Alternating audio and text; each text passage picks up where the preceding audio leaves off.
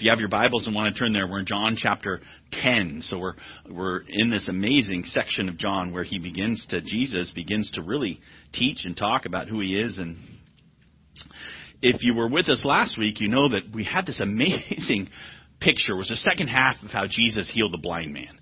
So he heals this blind man, and then this whole discussion that pushes us to be people of essential humility. So I don't really know what essential humility is, Dex. Yeah, well, we kind of do now. Because Jesus says, you've got nothing. No way to get to me. No way to see. No way to do anything. And yet the love of God for you and me, he broke in, and like with the blind man, he gives sight. He's the one. And if you're with us today and you say, yeah, I get that. You know, I came and I come to sing songs to Jesus, even with my voice being crummy, or even though there's not very many of us, whatever it is. You say, I'm here because I see this amazing Jesus who has saved my soul, and I want that. And then after you're here and you hear the word and we're together a bit, and then we go home, and all week the world is leeching it out of us. They're trying to convince you that it's up to you and all the things you do that makes you pleasing to God, makes you advance in the world, makes you a better person, and so you self-evaluate all week. I know, if you have a job, you know that your job's about, do you produce? If you have relationships, they're about, do they love me? Am I doing the things that make them love me? I do all these things in the world, and the world over and over and over. And honestly, it doesn't really seem a lot of the time like this thing that I'm doing in Christianity, like it really took. I don't feel like I have abundant life. So, well, how do I get a better life? And the pastor says, well, love Jesus, trust Jesus. And we go, whoa. I do that already, but I want to have my life go well. Like, I don't know. Is my life really abundant? That's the place we're at a lot. You and I return to this word. And we say, oh, you know what? We live by the Word, and we trust the Word, and this is the Word, and the Word is the Word of God. And then the issue becomes, we who have nothing, we who are humbled, we who are like, really in the eyes of God, the gap between me and God is a gulf that cannot be bridged except by the cross of Christ. It's just so amazing. I've got nothing. And then it says, well, do I trust this Word of God, which is the only way I know Jesus and who he is? The only way I'm really going to live is to know this Word. Do I trust it? Because it makes some amazing claims. One of them's today. It's about abundant life. My hope is that you and I can be faced again by the words of Jesus himself, how incredible he is for you, that it might warm your heart, that it might pierce what the world wants to build, all this wall that basically says it's about me, it's about how much I can get done or do or evaluate. And then I have my own expectations about what abundant life is, and I don't trust Jesus' word himself when he tells you that he gives it to you. And if he gives it to you, what's going to stop him? Okay, this is the idea that we would grow not just in grace and knowledge like it's something out there, but in the grace and knowledge of Jesus. He's our Lord and Savior. So what Jesus did, and we're in John chapter 10, and we're starting this new little section, but it's not a new section because he's still talking to the same people who are blind. He says, you got nothing, and if you think you see, then you're really blind. And then he keeps going, and he's talking to them, and he uses metaphors. I don't know if you know what a metaphor is. The Big Bang is a metaphor. Love is a battlefield. That's a metaphor. That's sorts of pieces where you said that it captures some truth. Life is a long road on a short journey. Laughter is the music of the soul. You know, your brain is a computer. It's not literally a computer, but it does calculations, and it captures truth. And Jesus uses a couple of these deep metaphors for him and for us today. I want you to see a couple of them. Called it doors, shepherds, and sheep. Multiple metaphors. The one that's most offensive to me is I'm a sheep. That's me. I don't know that I like him. Multiple metaphors. John chapter 10. Let's look at the Word of God together. It's amazing this morning to see. Verse 1. Jesus is speaking. He's speaking to the same group that includes his disciples, but also some Pharisees gathered around that they're blind. And he's helping them to see. Truly, truly, I say to you, verse 1, he who does not enter the sheepfold by the door, but climbs in another way, that man is a thief and a robber. But he who enters by the door is the shepherd of the sheep. To him the gatekeeper opens. The sheep hear his voice, and he calls his own sheep by name and leads them out. When he's brought out all his own, he goes before them, and the sheep follow him, for they know his voice. A stranger they will not follow, but they will flee from him, for they don't know the voice of strangers. It's a nice little parable. It's a nice little picture, right? You have this picture, and Rocky shared how even in Germany, and they still do this, in shepherds and sheep, and the sheep leading, and the shepherd going in front, and they know him, and what they had then is there's this enclosure, right? That's this first picture. There's an enclosure where they would bring them all in for the night, and even the shepherd would lie in front of this little stone or made out of wood or whatever it was, and it would keep the sheep safe. And then the shepherd comes in right through the door. Not the thieves and the robbers. They don't go in by the door. They sneak in on the top, or they try and get in there and kill a sheep and take it home to eat. It was funny. I was reading a blog this past week. It was about 10 things to know about being a shepherd. And this shepherd, he was talking about the things that he did. And number 10, the last one is that roasted rack of sheep is really delicious. It's like, wow. That's not something I want to know. That's what the thief wants to do. He wants to get in and get a sheep to go have a nice meal, right? Not the shepherd. He's not there to rob, but to feed, to lead, to take care of. And this picture of him getting each one and going before them, and they follow him and they trust him and not strangers. It's a beautiful picture. And I think, well, and I get it immediately. Jesus is the shepherd, and the thieves, these other religious leaders. But who's the gatekeeper? And the sheep just know they're shepherds. So is what Jesus is saying, we're just going to know, and they'll run from thieves, but they're not running from the Pharisees. The Pharisees are the leaders, and I think Jesus is against them and calling them thieves and robbers. But what exactly is Jesus saying? I don't really get it. I'm tempted, like a lot of people do. They say, oh, yeah, that if I've heard this passage, I've heard it many, many times. Maybe you have too. They say a few nice things about shepherds, and then they move on, because they don't get what Jesus is saying. Illustrations of first century shepherds, and so you drop the particulars. So they're not alone. The people who are listening to this, who are living in the first century, and they know sheep and shepherds, they don't get it either. Look what he says. He's talking about, well, did I say? Verse 6, it says, this figure of speech Jesus used with them, but they did not understand what he was saying to them. They didn't get it. So I don't get too sure. To stop and receive, this is hard. Jesus is saying something deep, and our lives are impacted by this because he takes time to explain it. He goes through each one. First, he goes through the door. And it should be a little surprising to you, because I got Jesus as the shepherd. And the first thing Jesus says is what? I am the door of the sheep. Jesus again said to them, truly, truly, I say to you, I am the door of the sheep. What?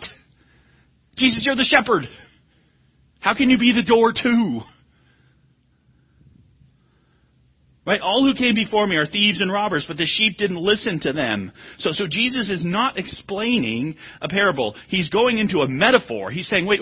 There were several metaphors here. Let me unpack them for you. And the first metaphor he wants to unpack for us and for the listeners is this idea of he's the door. And the thieves, they're evident. How are they evident? They're not using the door. That's how you know them. The sheep don't listen to anyone who doesn't use the door. Okay, who's the door? I am, says Jesus, one of his great I ams. Emphatic. Ego, eimi. I am. So the only way to have the safety of the fold or the luxurious forage of the pasture is to go through the door, through Jesus himself. Everyone who's come before didn't come through me. Jesus says the thief and a robber. So people who are just after inner enlightenment, that's a thief. People are saying you're going to get to heaven and God's going to be pleased by your obedience to the law. That's a robber. Some code of morality or discipline. Strong words, offensive words. I mean, I say offensive because I personally have had people very offended by this particular message. My father-in-law is Hindu, and he follows great teachers of the past. One of the amazing great teachers of the past to him is a man named Siddhartha Gautama. Do you know that name? Do you know the Buddha? That's the name of Buddha. He lived before Jesus. He lived, several centuries before Jesus. And Jesus says, all who came before me are what? Thieves and robbers. Buddha, thief and robber. That's not me talking, that's Jesus saying it. Yeah, Jesus is offensive. Why? Did the guy not have good things to say? Of course he did. What did he talk about? Kindness. Living rightly. Being mindful. Doing good for other people. Wonderful things. What did he not do? He didn't go through the door. What's the door? Jesus. It's not about you getting good advice about how to do good living. That's not what's going to save you. That's not what's going to get you abundant life even. It's this wonder, amazing. You saw it last week, right? You're blind. And Jesus opens your eyes to wait. God came for me. He did. He loves me. My worth, my value is that Jesus Christ, the Son of God, died for me. Shed his blood for me. That's amazing.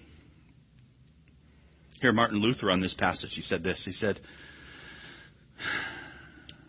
now the gospel is so tender and precious, it cannot endure any additional doctrines. The spiritual doctrines of getting to heaven with fasting and prayer and other similar works, they in themselves are side paths which the gospel will not suffer. But the opponents want them. Therefore they are thieves and murderers. For they outrage the consciences of and slay and murder the sheep, that such a path is nothing but murder and death. Watch out for the siren call of the world. It's not always a siren call to immorality. It's often sneaking in to evaluate your life based on what you're doing and if you have the right opinions. Especially right now. Do you have the right opinions? If not, you might get canceled. It's not coming in and making the main thing, loving your neighbor. Man, that sounds good. Man, it's important to do. It's not that making the main thing an exemplary life. It's not making the main thing relational wholeness. It's not making the main thing justice on earth. It's not the correct political views. Whatever litmus test you want to use to make it, is, in our day, these begin to sound like the way to have abundant life is be right in these ways. And we, crazy, blind, broken people, are like, wait a minute, that's not the door. Who's the door? Jesus.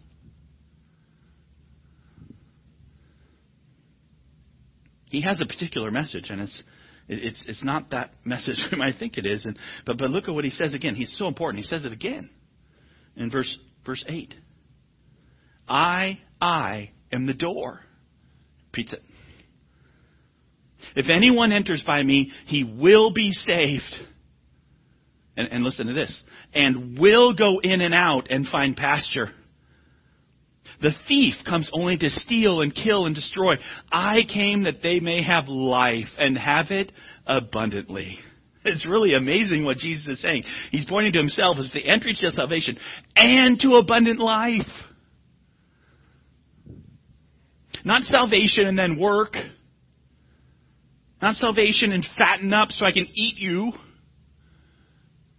Salvation in abundance for what? For dumb sheep.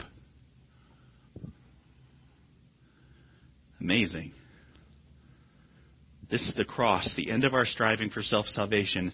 It's a pathway not of some future salvation, but of pasture now, of abundant life. Jesus has no compassion for any other way. He has no sympathy for your projects of self-worth and self-value, because they are death. We trust Jesus, and He promises life now and forever.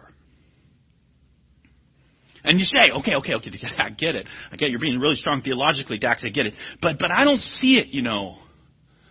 I don't see abundant life. Yeah, that's the main stumbling block, right? You don't see it. What's Jesus' answer to you don't see it? You're blind. That was the last chapter. You don't see very well. The Lord uses me. The Lord blesses me. The Lord does stuff. My life is amazing because I know who Jesus is, because I'm hidden in Him and I'll have Him forever. And even right now I get to know that. And I instead am talking about how much money I got in the bank. Instead, I'm talking about how easy my marriage is or not. Or even if I'm married. Instead, I'm talking about whether my kids love me enough. Because those are the markers in my heart for what really is abundant, you know. Whatever I decide is abundant. And instead, here comes Jesus. And what does Jesus say? If you go through the door, and here's the door, it's me, and I'm for you, and I open your eyes to the wonder of what I have, and you can trust me. I give you abundant life. So, it's not about, okay, God, prove it by my standard, like I'm over God, right? It's not about that. It's about the statement of God. Is it true? When Jesus says to you, if you're my sheep, and you're going in and out through me, because I'm the only way there is, you know, then you have salvation. And you've got abundant life. Why do I have abundant life? Where's that life grounded? It's grounded in what He says. It's grounded in what He's done for you, right? I came that they may have life and have it abundantly. That's the statement of God. That's holding fast to Jesus. That's trusting Jesus in what He does. That's not listening to those who come from the sides. That's keeping your eye on the door. That's not making man guard against this, thinking that you can do something to prevent God from doing what He wants to give you abundant life. Man, if only I was a better sheep, then God would give me abundant life. That's not what Jesus is saying. If only I was a better shepherd. You're not the shepherd. Right? It's amazing stuff. It's hard for me. So it's surprising to me, and surprising me this first little bit, right? Jesus saying He's the door. But what does it mean to enter by the door? Is it, some secret code or some key? But no, this is a metaphor. Jesus is the door. And at the same time, He's also the shepherd. He's both things. Wait a minute. Whoa. Here's your picture of the German shepherd with a long coat and 2 dogs. And he's leading the sheep, and they're following him. So Jesus says, not only am I the door, but I'm the shepherd too. He's everything.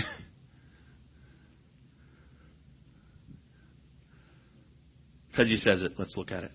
So verse 11. I am the good shepherd. Again, it's that same language, the same super strong language, one of the I ams of John. He says, I am the good shepherd, emphatically. The good shepherd lays down his life for the sheep. He who is a hired hand and not a shepherd, who does not own the sheep, sees the wolf coming and leaves the sheep and flees. And the wolf snatches them and scatters them. He flees because he's a hired hand. He cares nothing for the sheep. This is an amazing emphasis. And you got to realize when Jesus says, I'm the good shepherd, sometimes we think, oh yes, Jesus is the righteous shepherd. He's perfectly right. That's not this word. Different word. There's a word for righteousness, not this one. This word is, you could translate it if you wanted to, I'm the handsome shepherd. But it also means I'm the amazing shepherd. I'm the good, noble, perfect shepherd. It says, I'm just the awesome shepherd. Now, this is God talking, so we're okay that he says it because it's God, and he says, I'm an awesome shepherd. And again, it's meant to do what to you? Yes. I've got an awesome shepherd. I'll say noble, because that captures it too, right? Noble. It says, why is he so noble and fine? And actually, not because of Psalm 23, even though as amazing as that is, right? The Lord is my shepherd, I shall not want. He gives me all these great stuff. I know. That's amazing. But Jesus says it here. And if you notice in your text, we won't 5 times he uses the same phrase in this passage. I'm the amazing shepherd. Why? 5 times he says it. Do you see it in your text? Look in your Bible if you have it. I lay down my life for the sheep. I lay down my life. I lay down my life. I lay down my life. I lay down my life. You see, he's the great shepherd because he lays down his life for us. Not other people don't. By the way, including every other shepherd you know. You know I'm a shepherd in the Bible. A shepherd your flock. There's a kind of a feeling, an under shepherd of a church like me. I am not Jesus. I'm going to fail you. Who doesn't fail? Jesus doesn't. He's the noble one. This is the operative phrase, the important truth. What you trust in is that he laid his life down for you, sheep. You see, Jesus is totally caring and totally in charge and totally protecting. Not like the hired hand who sees the wolf coming and runs away, right? The wolf snatches and scatters at the end of... Am I saying that right? My kids laugh at me when I say the word wolf. Wolf? Will you guys say it for me once? Wolf. Wolf, thank you. They say, you're saying wolf, Swanson. That's a dog barking. No. I mean the big thing that tears and rends and eats. And it's crummy, right? It says, no. That comes in and the shepherd runs away because there's bad stuff coming. And oh no. And then I see terrible. Jesus doesn't do any of that. Jesus lays down his life.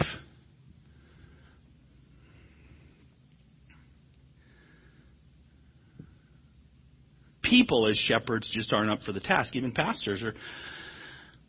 I think of Ezekiel 34. Let me just put it up for you because I think Jesus is thinking of that as he uses it. This is the Old Testament. You know, the prophets affirm Jesus. They say, all who came before me are robbers and thieves. Yeah, if they didn't use the door, but the prophets in the Old Testament, they're pointing towards the door. That's Jesus. Look at Ezekiel 34. It says, the word of the Lord came to me, to Ezekiel, way back, hundreds of years before Jesus. This is 500 600 years before Jesus. The word of the Lord came to me, Son of man, prophesy against the shepherds of Israel.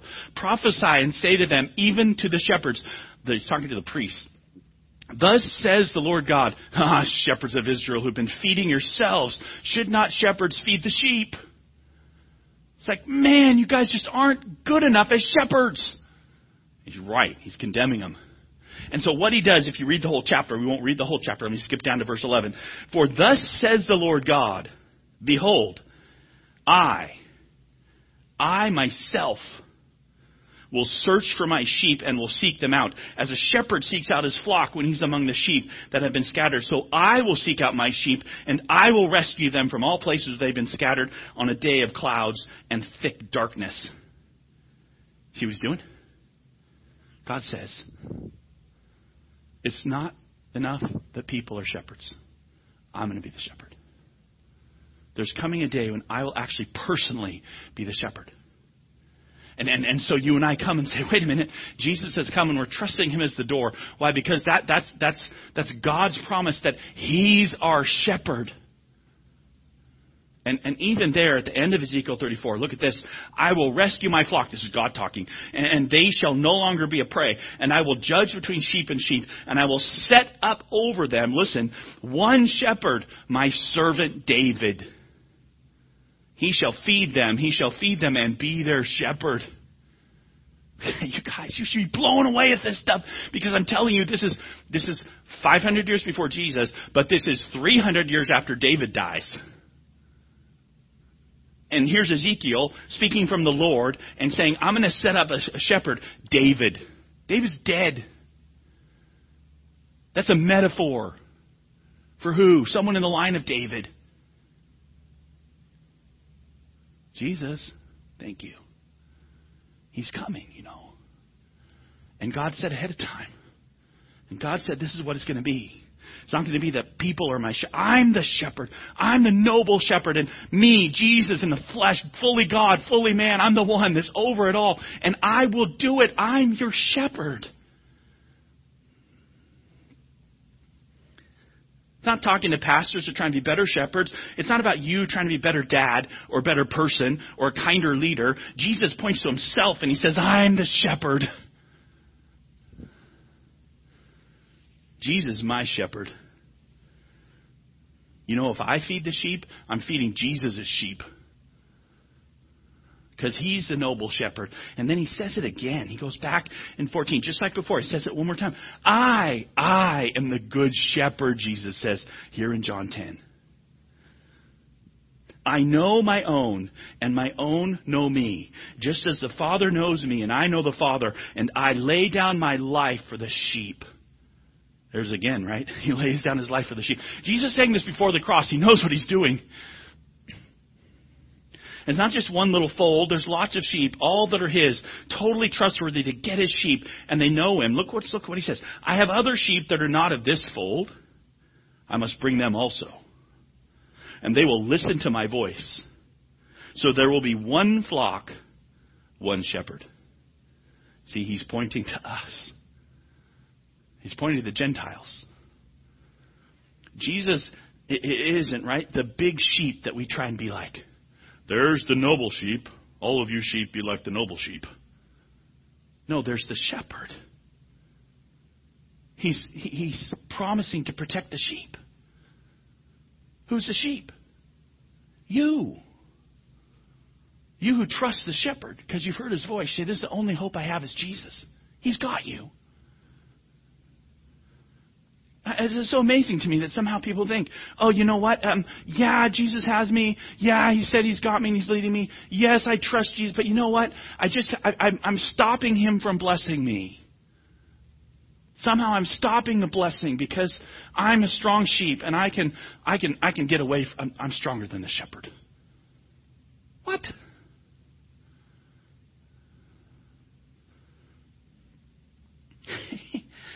He has all the power.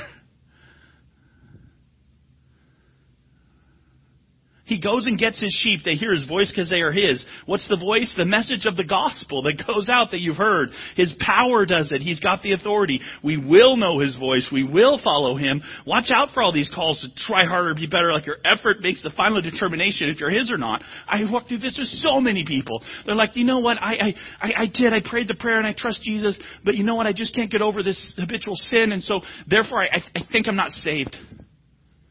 If I was really saved, I'd get over it. So I take out my Bible. So show me where it says you'll get over it. Well, I don't know what verse it is, but if I was really the Lord's, I would be better. So, well, do you trust Jesus? Yeah, I trust Jesus. He paid for my sin, but I just don't think I'm his because I'm not improving strongly enough. Well, who's in charge of that? Well, me. Are you the shepherd or are you the sheep? Well, I'm a sheep. Where do you have the power to do anything? This is our trouble. We get away from Jesus. We get away from trusting that He's at work in us. He's going to help us. He's helping us through even. I hate sin. Let's hate it all. Let's run away from sin. But let's not put that as our center. Let's put the Savior as our center. Who what? Laid down His life. What did He lay down His life for? sin. My sin. Amazing. Look what he says. For this reason, the Father loves me, because I lay down my life that I may take it up again. No one takes it from me. I lay it down of my own accord. I have authority to lay it down. I have authority to take it up again. This charge I have received from my Father. He's got all the authority, Jesus has, from God to lay down his life. Why is he laying it down? For your sin.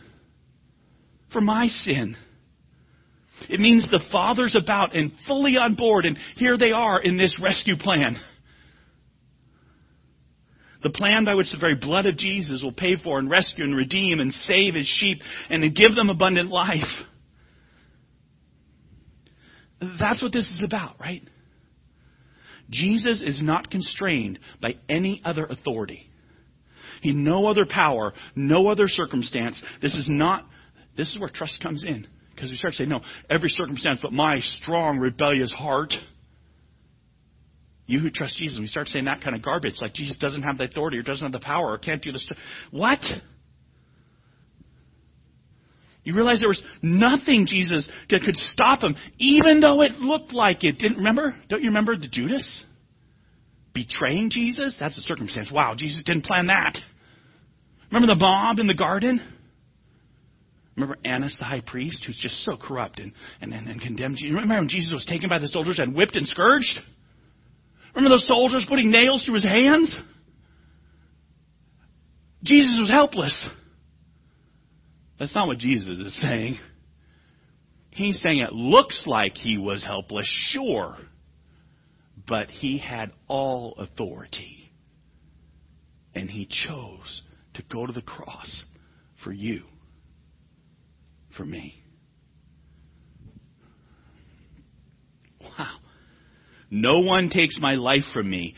I lay it down on my own initiative, he says. My love is free. He didn't do what he did begrudgingly, but gladly. His joy in loving you and me. Not under compulsion, not burden. The main issue for everything is Jesus, his shepherding, no one else's. This is what God promised in Ezekiel. This is the hope of Israel. This is the hope of the Gentiles. This is a love that won't be stopped. The authority is simply and powerful and does it. Will you receive it? That's the main issue for everything is Jesus, right? What he does is lay down his life for us. Have you received this gift? This is where your trust is in his action. And the difficulty for those who aren't ashamed say, no. All of that. It's about being a good person. That's what's going to be the scales at the end. How good a person was I? No.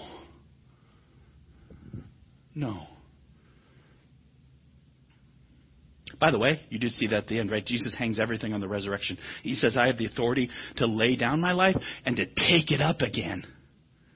Anyone who hears that would think, wow, this guy's... Wait, he's going to say that after he's dead, he can take his life up again? This guy's crazy. Or maybe he's demon-possessed. This is radically strange. How do I know that they think that? Because that's what they thought. Right? Look, there was again a division among the Jews because of these words. Many of them says he has a demon and is insane. Why listen to him? Others said, these are not the words of one who's oppressed by a demon. Can a demon open the eyes of the blind? Boy, there's this sign going on that's so amazing. But what he's saying about resurrection from the dead,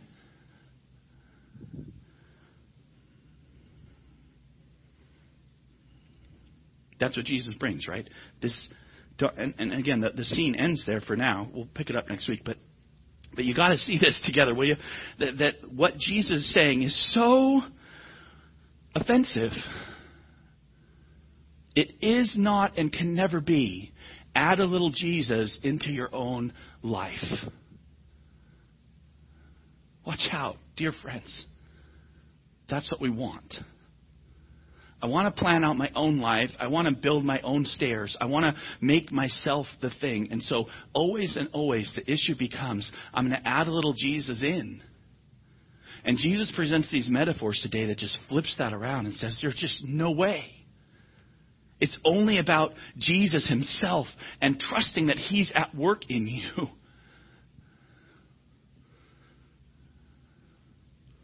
Those are the metaphors, because he surprises us with this strong push to see him alone as our everything. We are sheep. We are looking for pasture in life, and even though it may not look like it today, this is the hope that we have, that Jesus' words are true. That what it says in Isaiah, another prophet, right, 53, we'll end with this: all we like sheep have gone astray. We have turned every one to his own way. We're doing the things that sheep do. We're browsing for forage. And yet the Lord has laid on him the iniquity of us all. He is the door. There is no other way. It has life and peace. No matter what claims the world makes, what seemingly practical counsel or shoe leather advice on living rightly, making wise choices, promoting justice and love and kindness, if it isn't the door, you say it's not just helpful for salvation, it's the way of life is Jesus. Because we have this wave of wonder that a shepherd has come. And he leads and finds and shapes, and he's so trustworthy because he's laid his life down for us, but he's also picked it up again, which means he's active and alive. He's not dead in a memory. Why won't we see? Because we're sheep, dummies. He is the shepherd. I'm not the shepherd. The celebrity pastor's not the shepherd. The political leader's not the shepherd. And certainly you're not the shepherd. So this is what our life is about. And we come today, and we again come to this wonder. And will you sense it with me? The amazing, amazing thing that Jesus has us. And he says, I'm the door.